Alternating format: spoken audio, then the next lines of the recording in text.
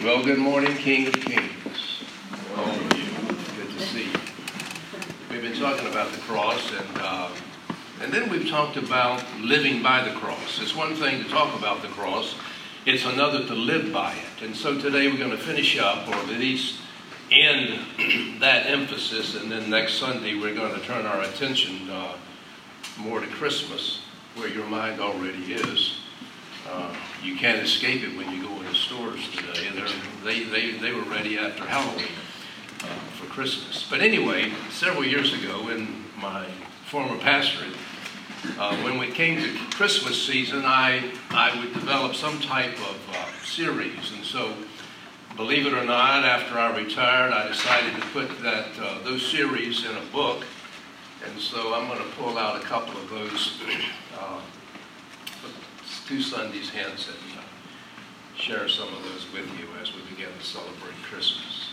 But today, let's think again about the reality of living by the cross that we've sought to study. When I was in college, it's sort of like you, when I took science classes, they usually were accompanied by labs.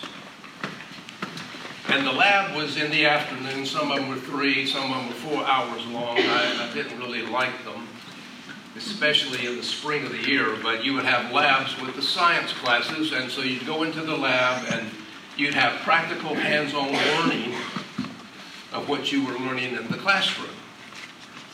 So, if I were taking biology, you'd go in and you would prepare some slides and you would study cells or see how enzymes work, that sort of a thing, or even dissect something. Or you go to the chemistry lab and you were supposed to measure out things very precisely. I'd sort of give it a little dab here, a little dab there, like my mother did with her recipes. And you put it in a flask and you put it on a Bunsen burner and sort of see what happened with the interaction of the chemicals. Last Sunday, we were in a classroom learning what it is required to follow the Christ who went to the cross. Jesus said to us in Luke 9, he said, if anyone wants to come after me, let him take up his cross daily. Let him deny himself. Let him take up his cross daily and follow me. Well, it's one thing to seek to understand that verse. It's another to live by it, to put it into practice, to go into the lab. And so today, let's talk about some lab work. I think we have labs in our lives. I would call them spheres in which we operate. And it's in those spheres where we need to apply what we have learned about the cross. And thus we say, live by it. Live by the cross. I think there's the sphere of the home. There's the sphere of the church. And then there is the sphere of the world. There are 3 of them. We're not just learning about the cross. We're putting it into practice. And so this morning I want us to look at least at 2 of those. I don't think we have time to look at all 3, but look at 2 of those, the home and the church. And what our goal is to become fluent in living by the cross. When you took languages in school, how many of us became fluent in that language? You'd like to become fluent in that language, but very few of us do. And when you're learning a language, you struggle. If it's a foreign language and it's not your native tongue, you look up the word in the dictionary and then you wonder if you're pronouncing it correctly, if you put in the accent where it needs to be, and it's difficult. It's difficult. You become fluent in that language, it becomes second nature to you. You don't have to struggle with those things. You just think it and then say it. Wouldn't it be great to be fluent in a language like that? For example, if we were fluent in the gospel says if you have possessions, if you have something and you see the need of a brother, then meet it. The fluency of the gospel would be to immediately act when you see the need. But we don't do that. What we do, we struggle. I don't know if he's tried hard enough I don't know if I have enough to help him. I don't know if I have enough time to do this. I don't know if I want to get involved. We go through all of these hesitations and all of these struggles rather than being fluent in the gospel. Well, the same thing is true about being fluent in living by the cross. That we just naturally do it. It's second nature to us. And what would it look like if you and I were fluent in the cross, living by the cross, in the home, and in the church? The world, yes, but at least these two that we have time for today.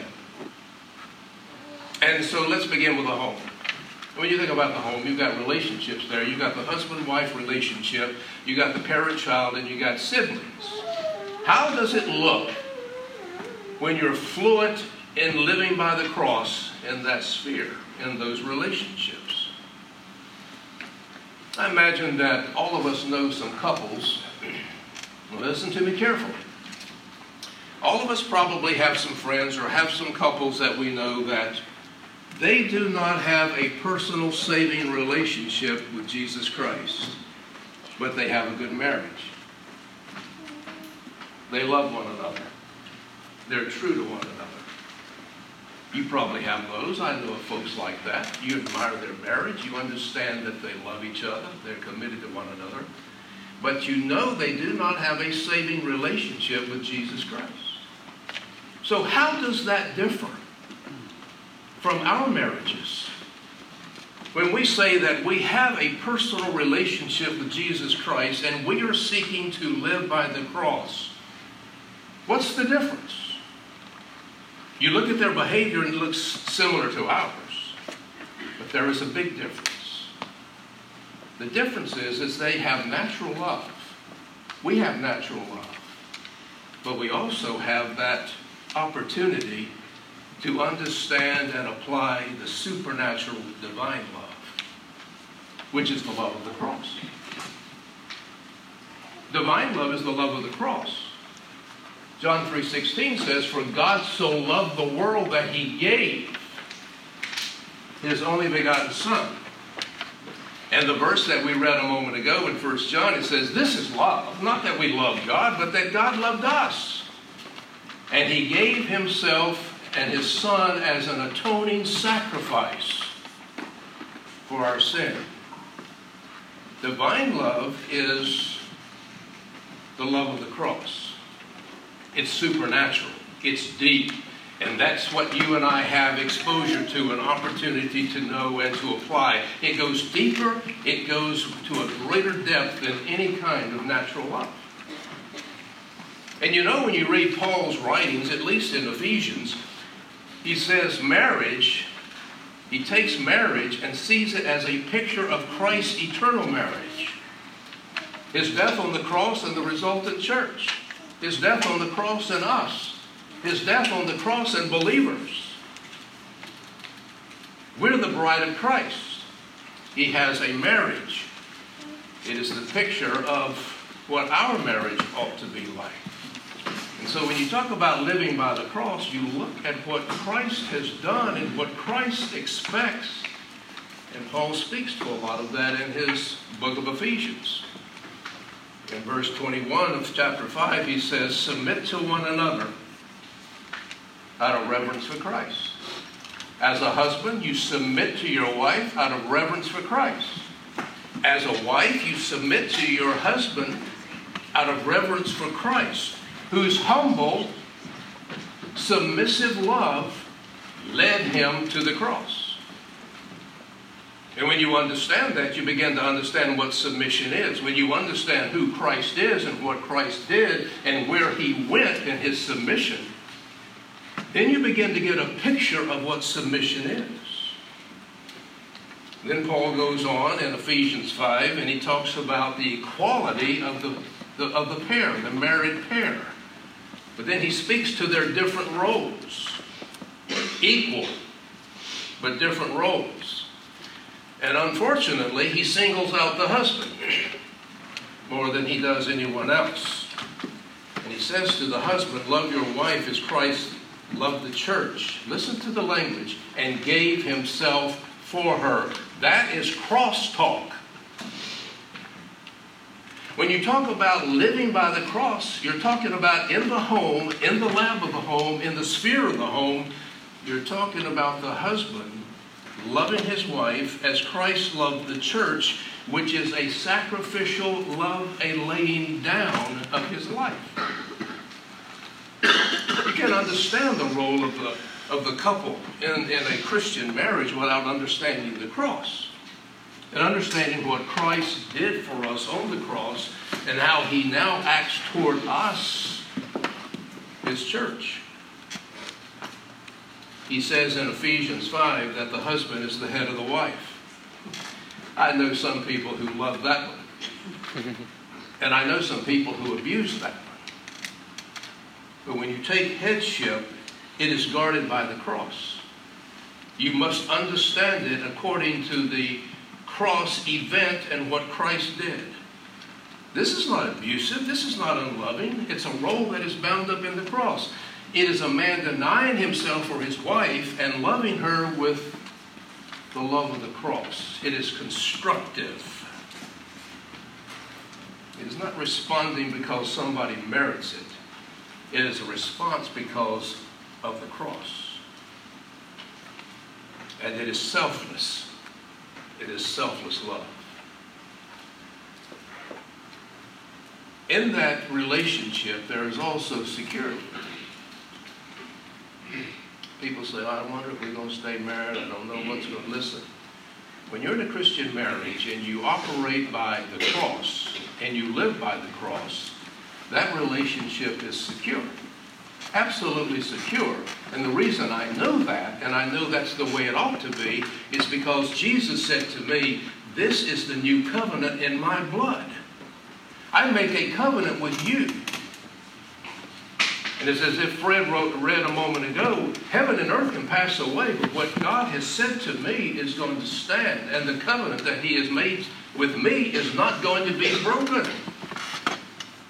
There is absolute security there.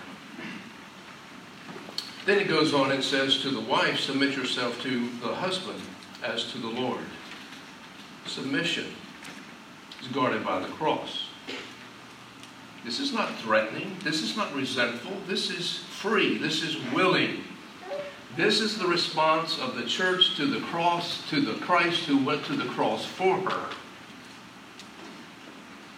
So when you live by the cross, it affects everything about your marriage.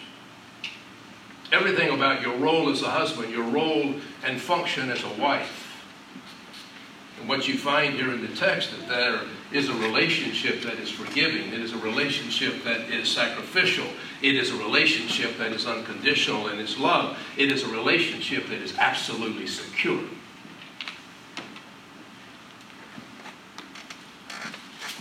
Well, we'll go on to the parent-child since we've made everybody mad. Love for the child. You love your children, don't you? And I love mine. You love your grandchildren, don't you? There's natural love for them. But do you understand when you deal with the love of the cross that there's another level to which it can go? And there's a deeper understanding of that love because of the cross. And do you realize that in that divine love, again, with the child, there is a willingness to sacrifice. And you and I don't sacrifice because they necessarily merited it. And you don't sacrifice simply because they thank you. Oh my goodness, in the early years, they don't have a clue what you're doing. They don't have a clue what kind of sacrifice you've made. They were born and you started out trying to start a college fund and all the other stuff, and you were up at night when they were trying to learn how to sleep, and they don't understand the sacrifice that you've made. But you love them with a sacrificial love because it is the love of the cross. God loved us that way, and we are his children. But he also loved us with a holy love. You remember the Sunday that we talked about that? that God loves us, but you got to deal with sin. You got to deal with where we went wrong. And it's a holy love, and he's got to be just. And in his justice, he can temper that with mercy and grace, but there's got to be justice there. And this is the way we deal with our children. Our children are sinful. Our children are depraved. As Proverbs says, there's folly that is bound up in their heart. People who don't believe in the depravity of man, I'll take them to the nursery, and they'll find out real quick that we are depraved. And we need to deal with them in their sin as God dealt with us in our sin at the cross, which is with holy love. It's interesting to me, when you raise children, you almost always hear two phrases. At some point in their lives, you will hear two phrases. Nobody loves me, and that's not fair. Right?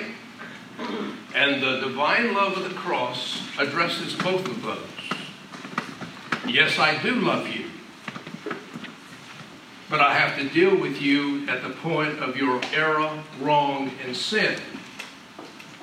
And I will do it justly, and I can temper it with mercy and with grace, but it has to be dealt with.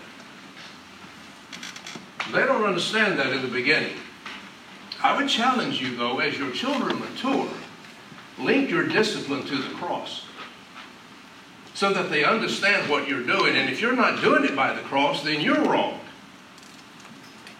But we say to them, this was wrong. And you know it was wrong. Therefore, I love you, but we're going to deal with it as it should be dealt with justly. But mom and dad may apply grace and mercy to it, depending on the circumstances. But I want you to understand why we're dealing with it the way we're dealing with it. The cross affects everything that we do. In every sphere of life. With every relationship. Paul goes on in Ephesians 6 and verse 1, and he says to the child, obey your parents in the Lord, for this is right. Children, do you realize that living by the cross means obedience? It means obedience. The cross is about obedience. The cross is about Jesus' obedience to the Father. The cross is about Jesus' obedience and submission to the will of the Father. And so when you talk about the child's role in the cross, it is obedience. It's a whole lot more, folks, than because I said so. And that's what we do sometimes in our frustration. Child in the beginning doesn't understand his role according to the cross. What we do as parents is to bring them under the authority, our authority, parental authority, so that we can teach them. And we teach them obedience. Have you ever wondered where your authority came from as a parent? Why do I have this authority? All authority in Scripture is given.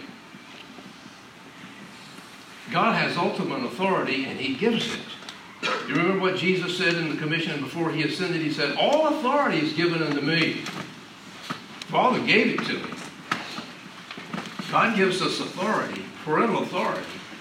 And you and I use that biblically to bring the child under the authority so that we can teach them to obey, which is living by the cross. That's how you follow Jesus. And later on, when they mature, and later on when they grow up, and when they make their commitment to Christ and solidify that commitment to Christ, what you do, you transfer their obedience from you to him. When your child is 40 years of age and has 3 children, they don't obey you anymore. The Bible says that then they honor you. So what you do, you transfer them to Christ, and they begin to obey him and understand his obedience and their obedience to Him. And so when we teach them to obey, we're preparing them for cross living by the cross. And then in the home, there's also the siblings. The interaction of brother and brother and sister and brother, and you know how that works and how it worked with you. What do we do? What do we do with the living by the cross with that? We teach them to value one another, to forgive one another because of the cross. And as they mature, they need to understand that they are not only naturally related, but they also are related spiritually. Hey, guess what? This is not just your brother. This is not just your sister. This is your sister in Christ. This is your sister, your brother in Christ. And you're to treat him. How many places in Scripture does it talk about how to treat your brother and sister in Christ? So you can tell your children you need to love your brother, you need to love your sister, you need to love your siblings. If you don't like that part, then take the verse that says love your neighbor. You don't like that one? Then take the verse that says love your enemy. You can't get out of it. It's what we said a moment ago in 1 John when we read the script. Love is of God and you love one another. You can't get away from it. It is the way we live by the cross. So we teach them that. And then quickly a couple things on the church in practical terms. The lab work, the sphere. Living by the cross also involves the church. Let me give you three things here quickly. If we live by the cross, it ought to motivate our worship. Now, I've led people in worship for many, many years. And I've had, of course, parishioners for over 40 years as a pastor. I know how they think. Know how I think. What they're singing today. Who's preaching. And then you leave and say, I didn't get a thing out of that.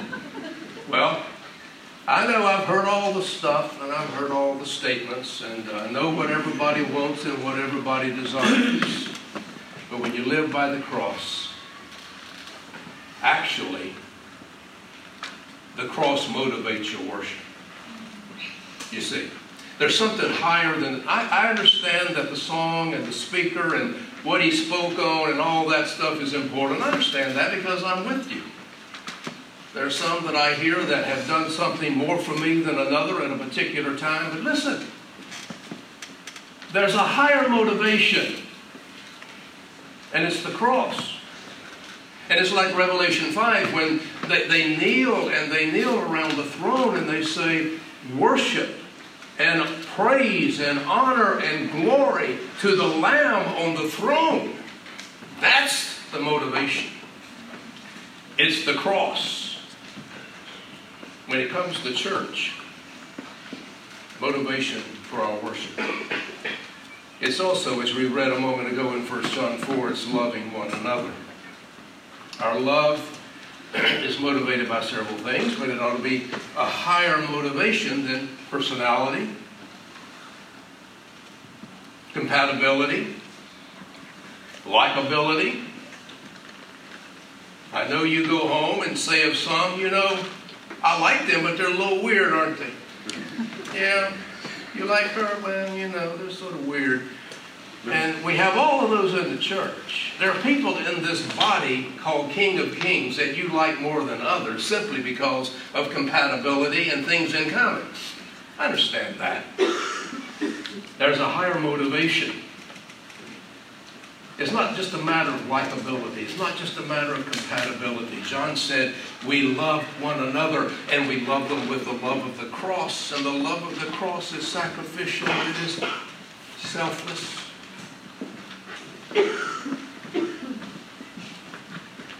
And then it also motivates our service. The cross ought to motivate our service.